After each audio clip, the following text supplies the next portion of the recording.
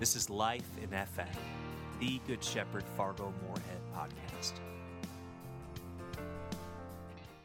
Hey everybody, welcome to the podcast. I'm Pastor Taylor, your host, and this week I'm excited that Pastor Mary is finishing off this sermon series with a focus on the good and the dangerous part of spending one-on-one time with God.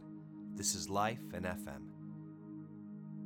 Today we've got a story about the prophet Elijah from the Old Testament, and we hear about a rough moment he has in his life, his midlife crisis, and how God shows up for him. A reading from 1 Kings chapter 19.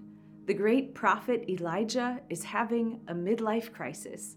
It says at the beginning of chapter 19 of 1 Kings, Ahab told Jezebel all that Elijah had done and how he had killed all the prophets with the sword.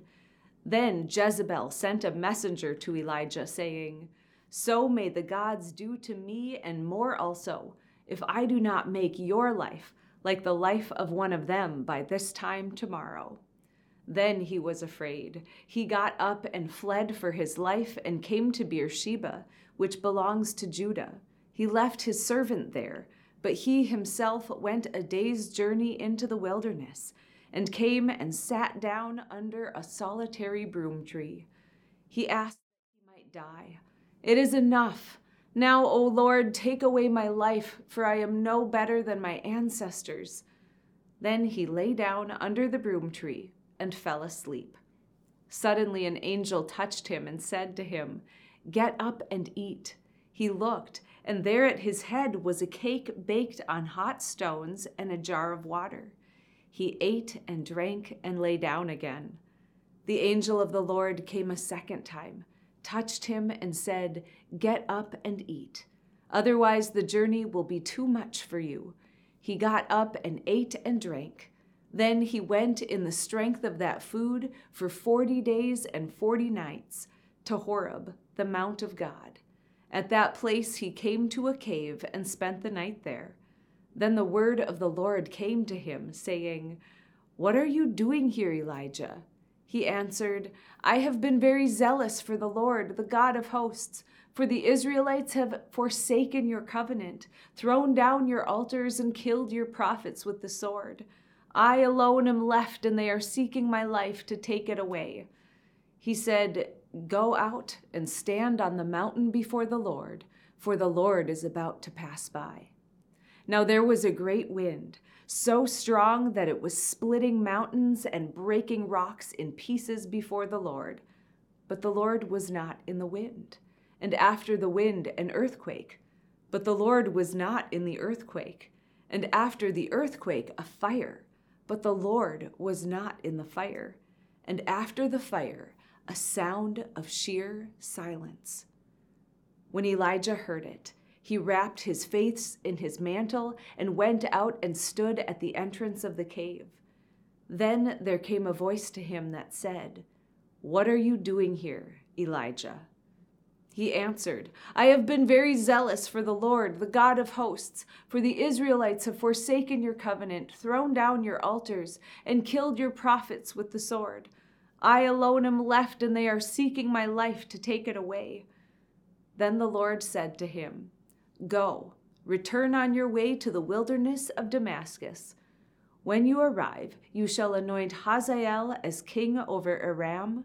Also you shall anoint Jehu, son of Nimshi, as king over Israel. And you shall anoint Elisha, son of Shaphat, of Abel Meholah, as prophet in your place." The word of the Lord. Thanks be to God. The first day of my trip to the Holy Land, we went to Mount Carmel, a place where the Old Testament prophet Elijah had a showdown against 450 prophets who served a god named Baal. Elijah won the showdown, but it led to a midlife crisis for this great prophet. In the Bible passage I shared with you today, God asks Elijah 2 times, "What are you doing here?" That's a good question. I used it as a guiding question during my trip through the Holy Land. And so I ask you today, What are you doing here? This is the last week of the sermon series called What's Next? It's been a way for us to look at 3 practices that give us a solid foundation to grow in faith. First, worshiping with others. Second, discussing faith in small groups. And third, having one-on-one time with God. Pastor Maggie spoke 2 weeks ago about the value of having small groups to grow in faith with. Last week, Pastor Taylor shared the power of bringing your whole self to worship. One-on-one time with God is the third part of this foundation. And a guiding question for one-on-one time with God is, what are you doing here? When God asks that question of Elijah, he is having a midlife crisis, a crisis of vocation, and a real need to escape from the person, Queen Jezebel, who is trying to kill him. As he is fleeing for his life, he takes some time to think. He has meaningful quiet time with God. In his quiet time, he sits under a broom tree and asks that he might die. See, Elijah is bringing his whole self to God. He is being honest. He is not holding back. Life is hard. Just kill me now. But instead of killing him, God sends an angel with some food, and the angel says the most beautiful words I can imagine. Get up and eat. Angels with food are the best kinds of angels, in my opinion. Elijah eats and then takes a nap under the broom tree, and the angel brings more food and then says, keep moving. He keeps going until he gets to Mount Horeb, the same mountain that Moses climbed to receive the 10 Commandments. Then he has more one-on-one time with God. God asks Elijah, what are you doing here? And Elijah whines about how hard life is. He says, I have been very zealous for the Lord, the God of hosts, for the Israelites have forsaken your covenant, thrown down your altars, and killed your prophets with the sword. I alone am left, and they are seeking my life to take it away. Elijah is mostly right. Many Israelites have abandoned God for the false god of Baal. King Ahab has married Queen Jezebel, and she has killed many of God's prophets and has destroyed places of worship. But Elijah isn't the last faithful person. There are others. Any counselor will tell you that your perception is off if you start using absolutes, everyone or no one, all or nothing, always or never. So God tries to refocus Elijah away from this pity party. God says, come outside of your cave and watch this. And first there's a rock-splitting wind, but God isn't in the wind. And then an earthquake, but God isn't in the earthquake. Then a fire, but God isn't in the fire. And then the sound of sheer silence. When Elijah hears this, God asks him again, what are you doing here? And even though Elijah has just witnessed that God has the power over wind, earth, fire, and silence, thus demonstrating that he also has the power to lead someone through a midlife crisis, Elijah remains unchanged. He gives God the same answer. I've been very zealous. I've done everything right, but nobody likes me. Everyone is trying to kill me. I'm the only faithful person left. Blah, blah, blah. I've always loved this Bible story because it is so human. Elijah is whining and complaining, just as we all do from time to time. But it wasn't until last week when I was studying this passage with others that I heard the full message of the story. Up until last week, I thought this story, as it applies to my devotional life, is how God shows up in powerful ways, and that has reassured me. And that isn't wrong. God is powerful, and God does show up for us, just like he showed up for Elijah. But I had completely missed the point that when God shows up, we don't always hear what we want to hear.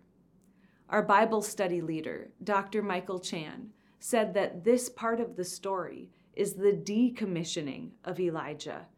I never realized that Elijah lost his prophet job during this midlife crisis. After Elijah repeats his pity party story a second time, God says, your time as my main prophet is over. Go and anoint your successor, Elisha. There is both judgment and grace in God's words.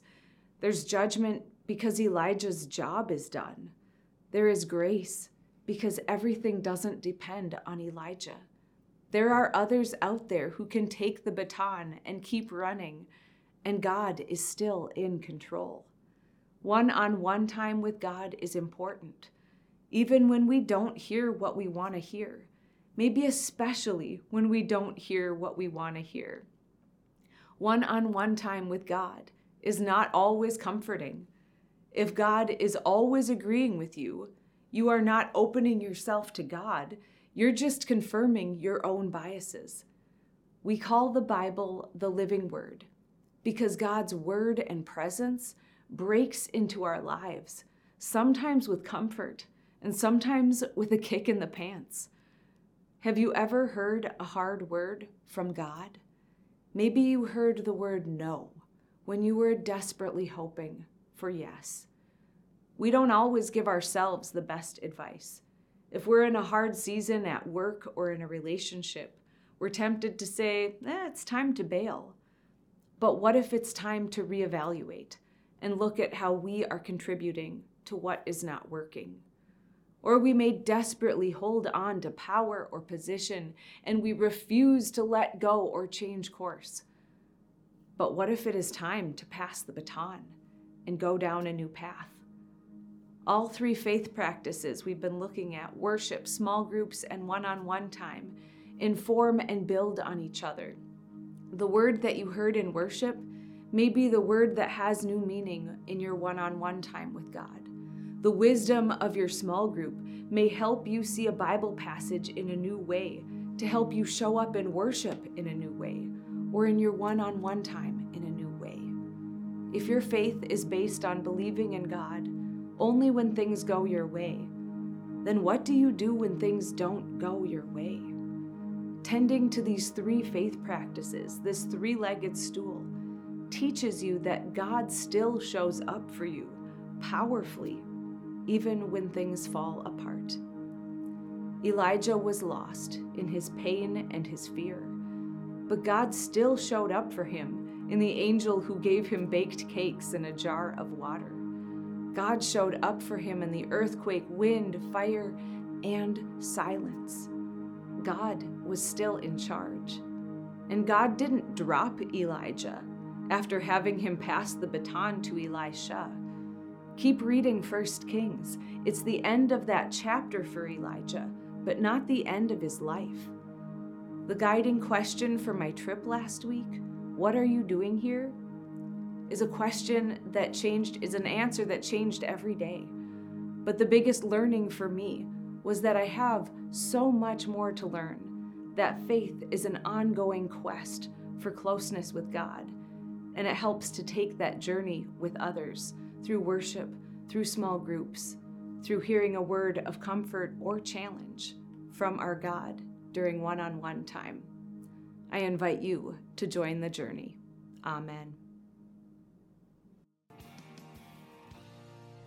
Make sure you subscribe to this podcast, check back weekly for new content, and if you'd like to support this important ministry of Good Shepherd, you can go to our website, knowthegoodShepherd.org/giving for a one-time or recurring gift, or you can text a dollar amount to the number 84321.